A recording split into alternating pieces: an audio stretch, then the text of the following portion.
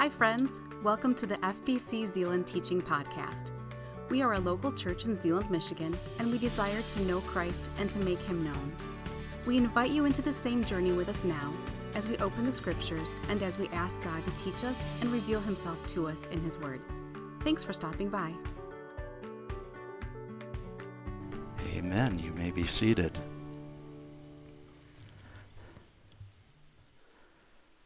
I wonder how many people who are here this morning have ever seen a silent film.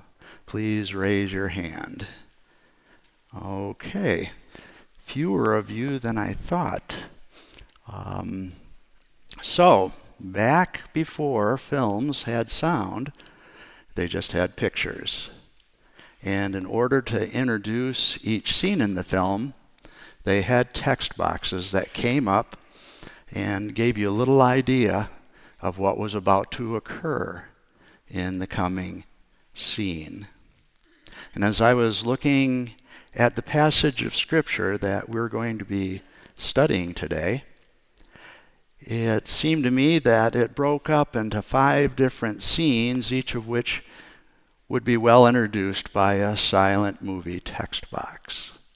And so I hope to work through the passage with that in mind this morning. The passage is Genesis chapter 3, if you'd like to open to that passage in your Bible. If you didn't happen to bring a Bible with you this morning, there are Bibles in the pew rack in front of you. Please grab one and turn to Genesis 3. And as we prepare to study this passage together, let's pray.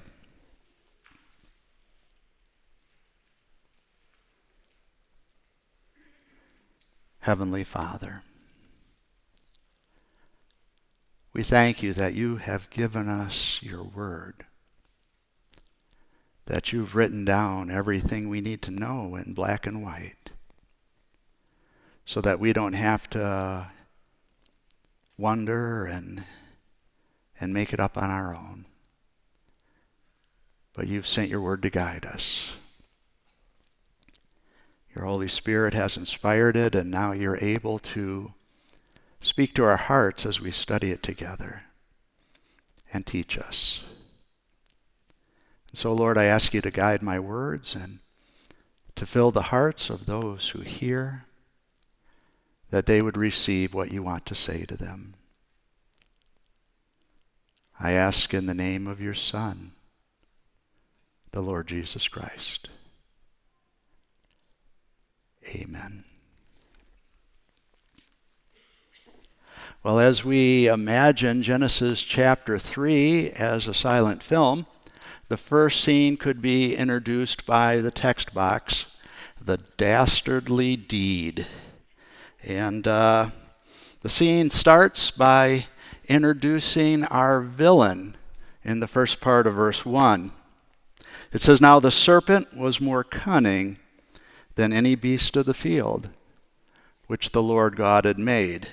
And so the villain of our film is a sneaky snake, and this sneaky snake is even more villainous than we might imagine at first glance, because there are several passages in the New Testament that tell us that this sneaky snake is actually Satan. That Satan is indwelling and empowering this snake in his evil deed. And so, for example, in Revelation chapter 9, or chapter 12 and verse 9, it says, "So the great dragon was cast out, that serpent of old, called the devil and Satan, who deceives the whole world. He was cast to the earth, and his angels were cast out with him." And so Satan comes into the Garden of Eden, and he is the villain of our piece. And then this scene, back in Genesis chapter 3, and still in the first verse, the second part of the verse, introduces the damsel in distress. "Now the serpent was more cunning than any beast of the field which the Lord had made, and he said to the woman." And so this woman is about to be the victim of an evil plot. The sneaky snake starts out his evil plotting with an innocent-sounding question. So verse 1 still. Now the serpent was more cunning than any beast of the field which the Lord God had made, and he said to the woman, Has God indeed said, You shall not eat of every tree of the garden? So the snake says, Hey, did God tell you you couldn't eat from any trees in the garden? And it sounds like an innocent question, and so the woman comes back with just a simple answer. And in verses 2 and 3, it says, And the woman said to the serpent, We may eat of the fruit of the trees of the garden, but of the fruit of the tree which is in the midst of the garden, God has said, You shall not eat it, nor shall you touch it, lest you die. Now, when God gave the command about the tree of the knowledge of good and evil that stood in the center of the garden, in chapter 2 in verses 16 and 17, he gave that command to the man because the woman had not yet been created. And that might account for a slight difference between the way God gave the command in chapter 2 and the way the woman quoted it in chapter 3. Because in chapter 2, verses 16 and 17, it says, And the Lord God commanded the man, saying, Of every tree of the garden you may freely eat, but of the tree of the knowledge of good and evil you shall not eat, for in the day that you eat of it you shall surely die. And in chapter 3 it says, And the woman said to the serpent, We may eat of the trees of the garden, but of the fruit of the tree which is in the midst of the garden, God has said, You shall not eat it, nor shall you touch it, lest you die.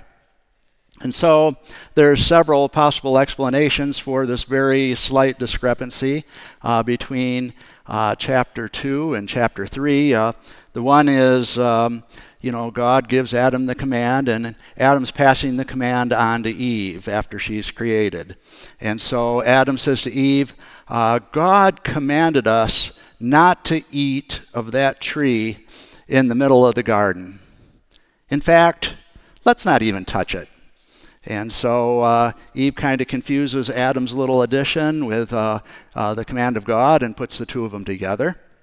Another possibility is Adam says to Eve, Hey, we're not supposed to eat from that tree in the middle of the garden, and because it'll cause us to die. And Eve says, Wow, that tree is really, really bad.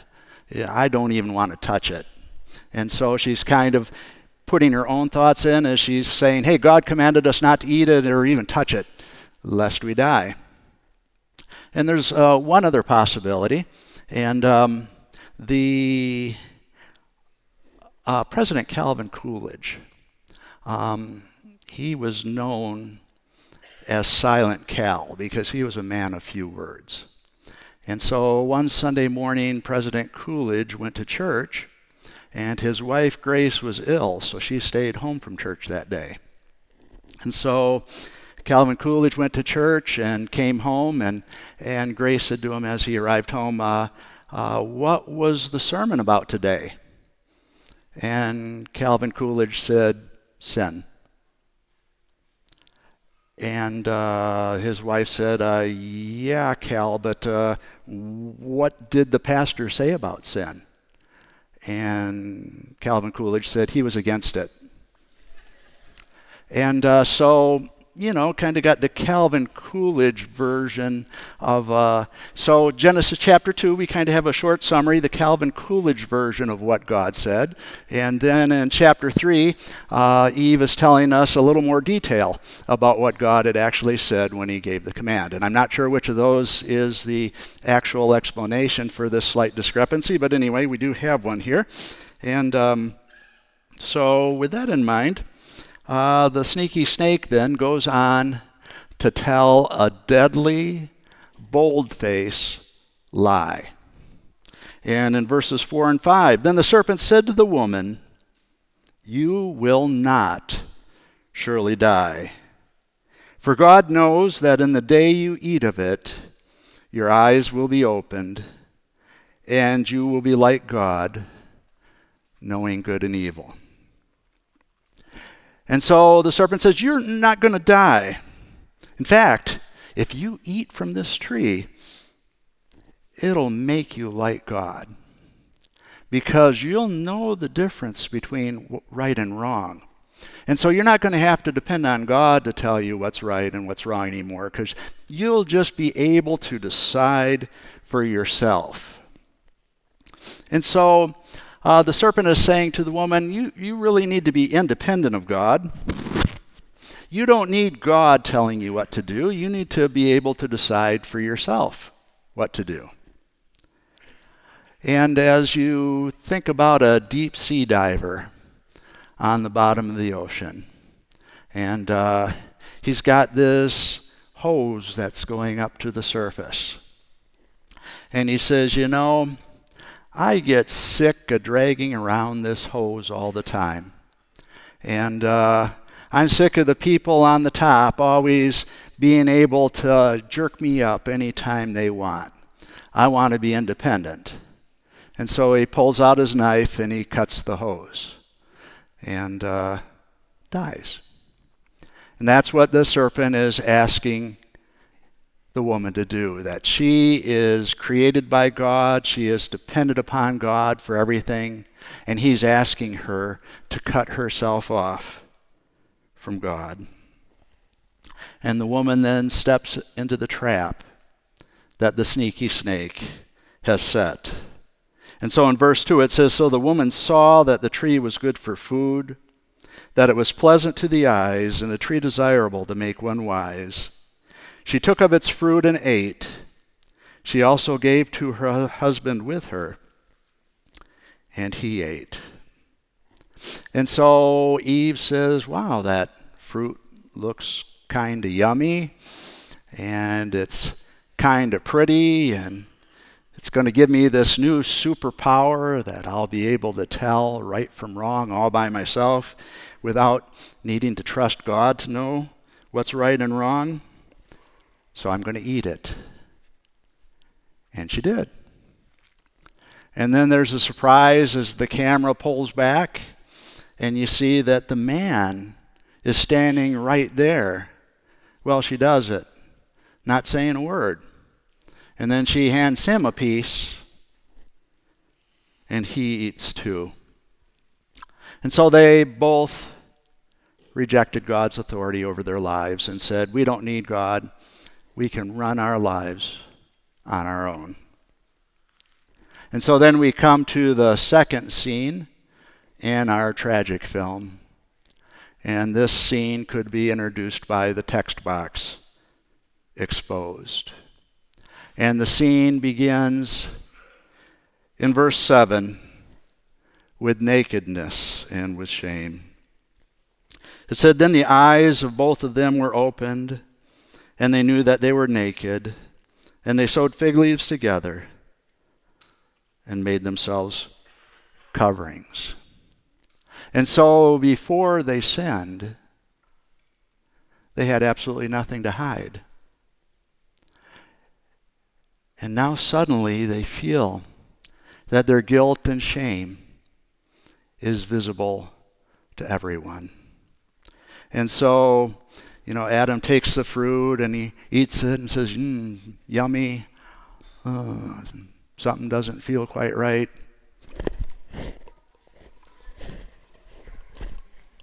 Oh, here's a leaf. Here's a leaf. I'm going to try to get these things together, make myself some kind of flimsy and inadequate covering.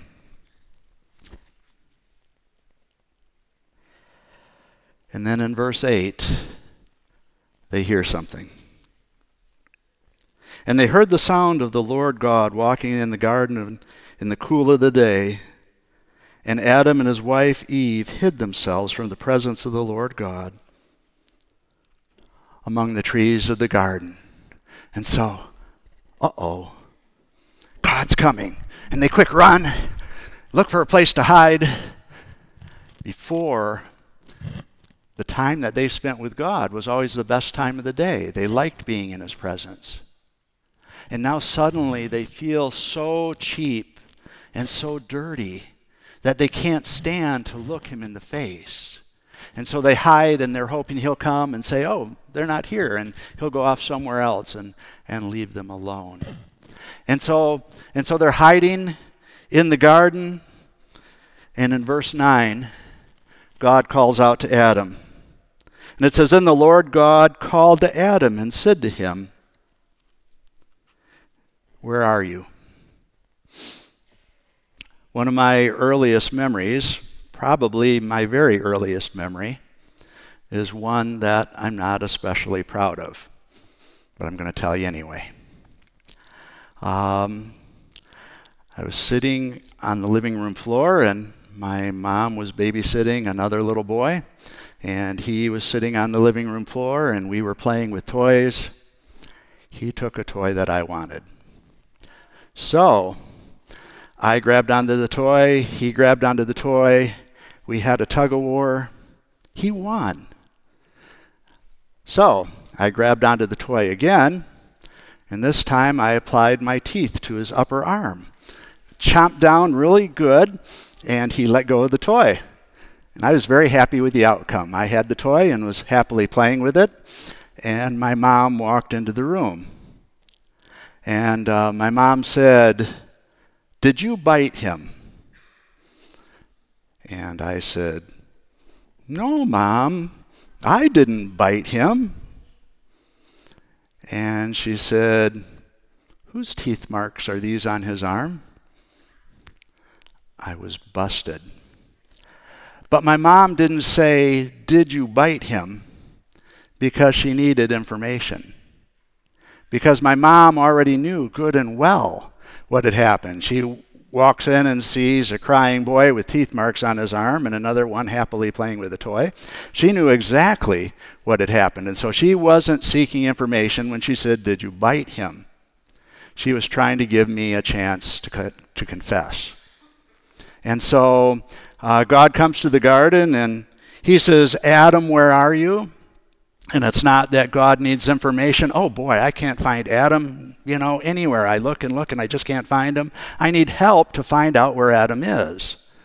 But it's Adam is here hiding, and he needs to come clean about what he's just done, and I'm going to give him the chance to confess. And so I'm going to ask a question that will give him the chance to confess what he's done. And so Adam starts out halfway decently in verse 10. It says, so he said, I heard your voice in the garden, and I was afraid because I was naked, and I hid myself. And so Adam admitted that he was naked and afraid and that he hid himself, and that was a good start, but then his confession kind of fizzled out because he didn't say why he was naked and afraid and hiding himself. And so God helps him out with another leading question in verse 11. And he said, who told you that you were naked? Have you eaten from the tree of which I commanded that you should not eat? And so Adam had a chance to come clean. But his confession really went off the tracks in verse 12. Says, then the man said, the woman whom you gave to be with me, she gave me of the tree, and I ate. And so God says, did you eat from the tree I told you not to eat from? And Adam could have said, yes, I did. I disobeyed your command and sinned against you. But instead,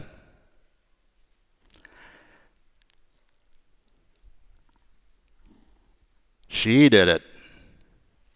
Deflects the blame. Here I am. I'm just an innocent bystander. She made me do it. It's all her fault. In fact, God, when you get right down to it, this is your fault because you gave her to me. Did I ask for a wife? No, you came along. You gave me a wife to make this happen to me. This is your fault, God. And so Adam tries to deflect the blame. And God doesn't say anything more to Adam at that point, but he turns to the woman and gives her a chance to confess in verse 13. And the Lord, excuse me, and the Lord God said to the woman, "What is this that you have done?" The woman said, "The serpent deceived me, and I ate." And so Eve does a little bit better than Adam. She doesn't say, it's Adam's fault.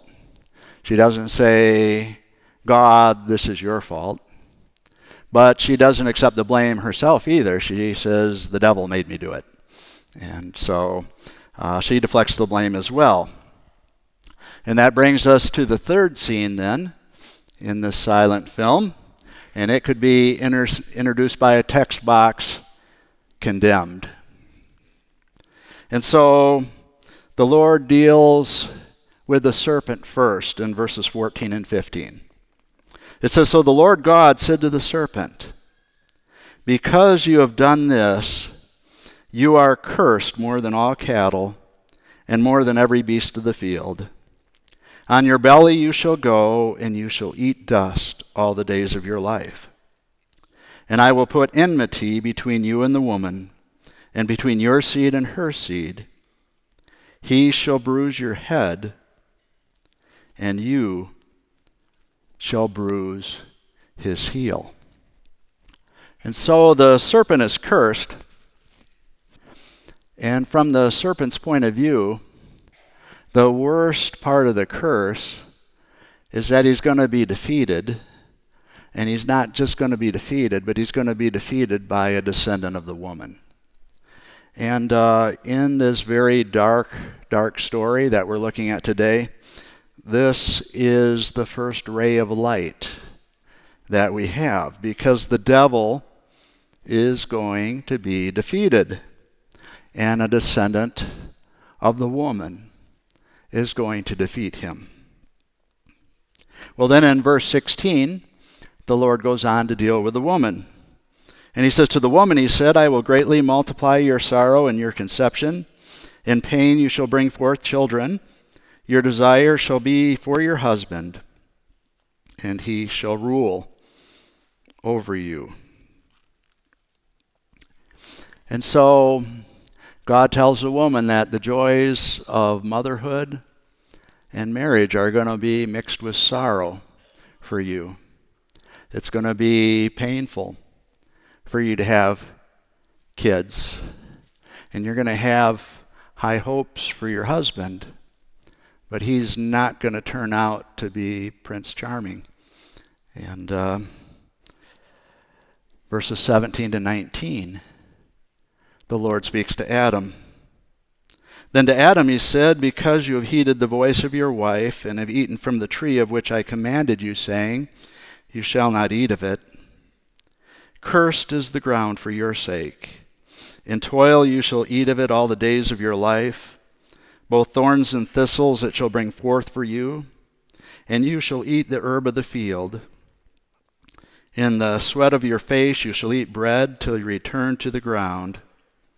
For out of it you were taken, for dust you are, and to dust you shall return.'" And so the Lord says to Adam, "Hey, up to now you've had it pretty easy. Anytime you've been hungry, you just walk up to a tree, reach out your hand, grab some fruit and eat. But now making a living is going to be a tough grind. And then you're going to die." And so God says to Adam, life's going to be hard, and then you're going to die. Unfortunately, the film doesn't end there. And the next scene is introduced with the text box covered. Verses 20 and 21. "And Adam called his wife's name Eve, because she was the mother of all living. Also for Adam and his wife, the Lord God made tunics of skin and clothed them." And so God covered Adam and Eve's nakedness When they sinned, their guilt and shame was exposed, and God took care of that need. An animal died so that Adam and Eve would no longer be naked. And this animal was a picture of a coming Savior that God was going to send. A Savior who would die to take away the guilt and shame of the human race for their sin.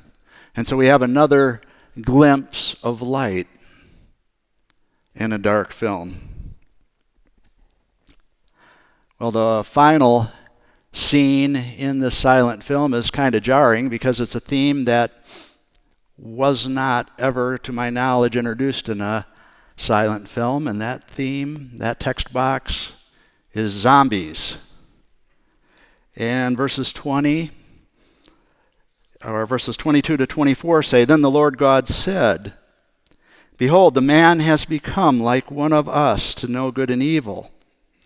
And now lest he put out his hand and take also of the tree of life and eat and live forever. Therefore the Lord God sent him out of the Garden of Eden to till the ground from which he was taken.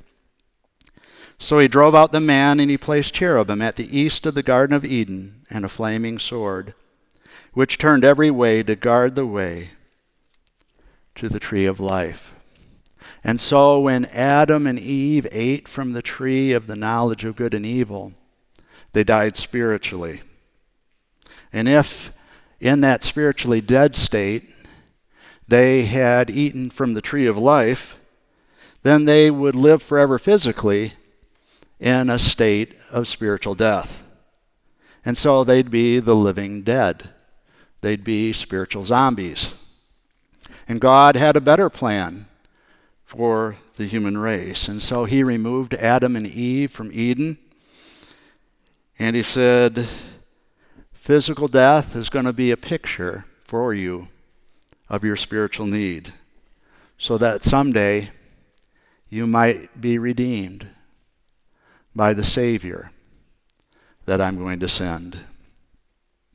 And so then as we come to the end of this film, we see that this film doesn't stand alone. It's not a one-and-done film, but it's an introduction to an ongoing saga that continues down into our lives today and beyond.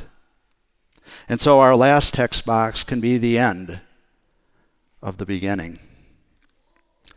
Dogs have little dogs, and cats have little cats, and sinners have little sinners, and each of us was born into a fallen world as a little sinner, cut off from fellowship with God.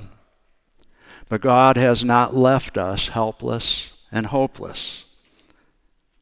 He sent the promised descendant of the woman to defeat the serpent.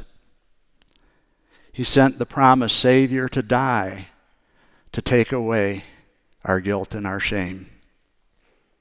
And so Jesus, the sinless Son of God from all eternity past, became a man, born to a virgin by the power of the Holy Spirit.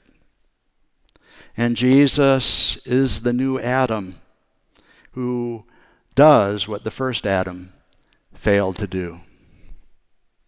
He lived the perfect, sinless life that the first Adam and each and every one of us have failed to live. He was tempted by Satan like Adam was and like we are, yet he was without sin. He fully bore the penalty of death that we can never fully bear. And 3 days later, he rose from the dead.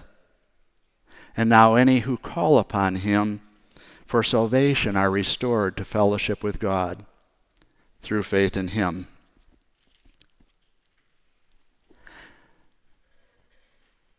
If you've come here this morning burdened down with guilt and shame, if you've been busy trying to sew fig leaves together to cover up your guilt, if you need forgiveness and cleansing, you can receive it through Jesus Christ. And so, if you're a follower of Jesus Christ, if you've put your faith in him, then we know that the blood of Jesus Christ, his Son, cleanses us from all sin. And if you are not yet a follower of Jesus Christ, you can call on him today and receive the forgiveness and the cleansing that he offers. The one who can take away all of our guilt and all of our shame. If you'd like to know more, I'd be glad to tell you more. Let's pray together.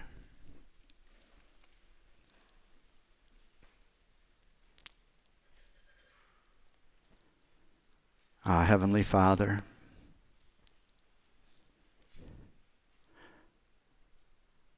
we come before you this morning with nothing to boast about except you. That when we had sinned, rebelled against you, rejected you, that you showed your love to us, and that while we were still sinners, your Son, Jesus Christ, died for us. And now if we confess with our mouths that your Son Jesus is Lord and believe in our hearts that you've raised him from the dead, you've promised that we can be saved. Lord, I pray for my brothers and sisters in Jesus Christ who are here this morning, and I pray that each one of them would be able to rejoice in the forgiveness and cleansing that you've provided through your Son, Jesus Christ. And Lord, if there's any who can hear my voice who are still under a burden of guilt and shame, trying to cover up their own sins, that they would come to you and receive forgiveness and cleansing through your Son, Jesus Christ alone. I ask in his name. Amen. Thanks for listening. We hope that what you heard inspires you to take the next step in your faith. If you have questions about this message or would like more information about our church, we invite you to check us out at fbczealand.org or call us at 616-772-4377.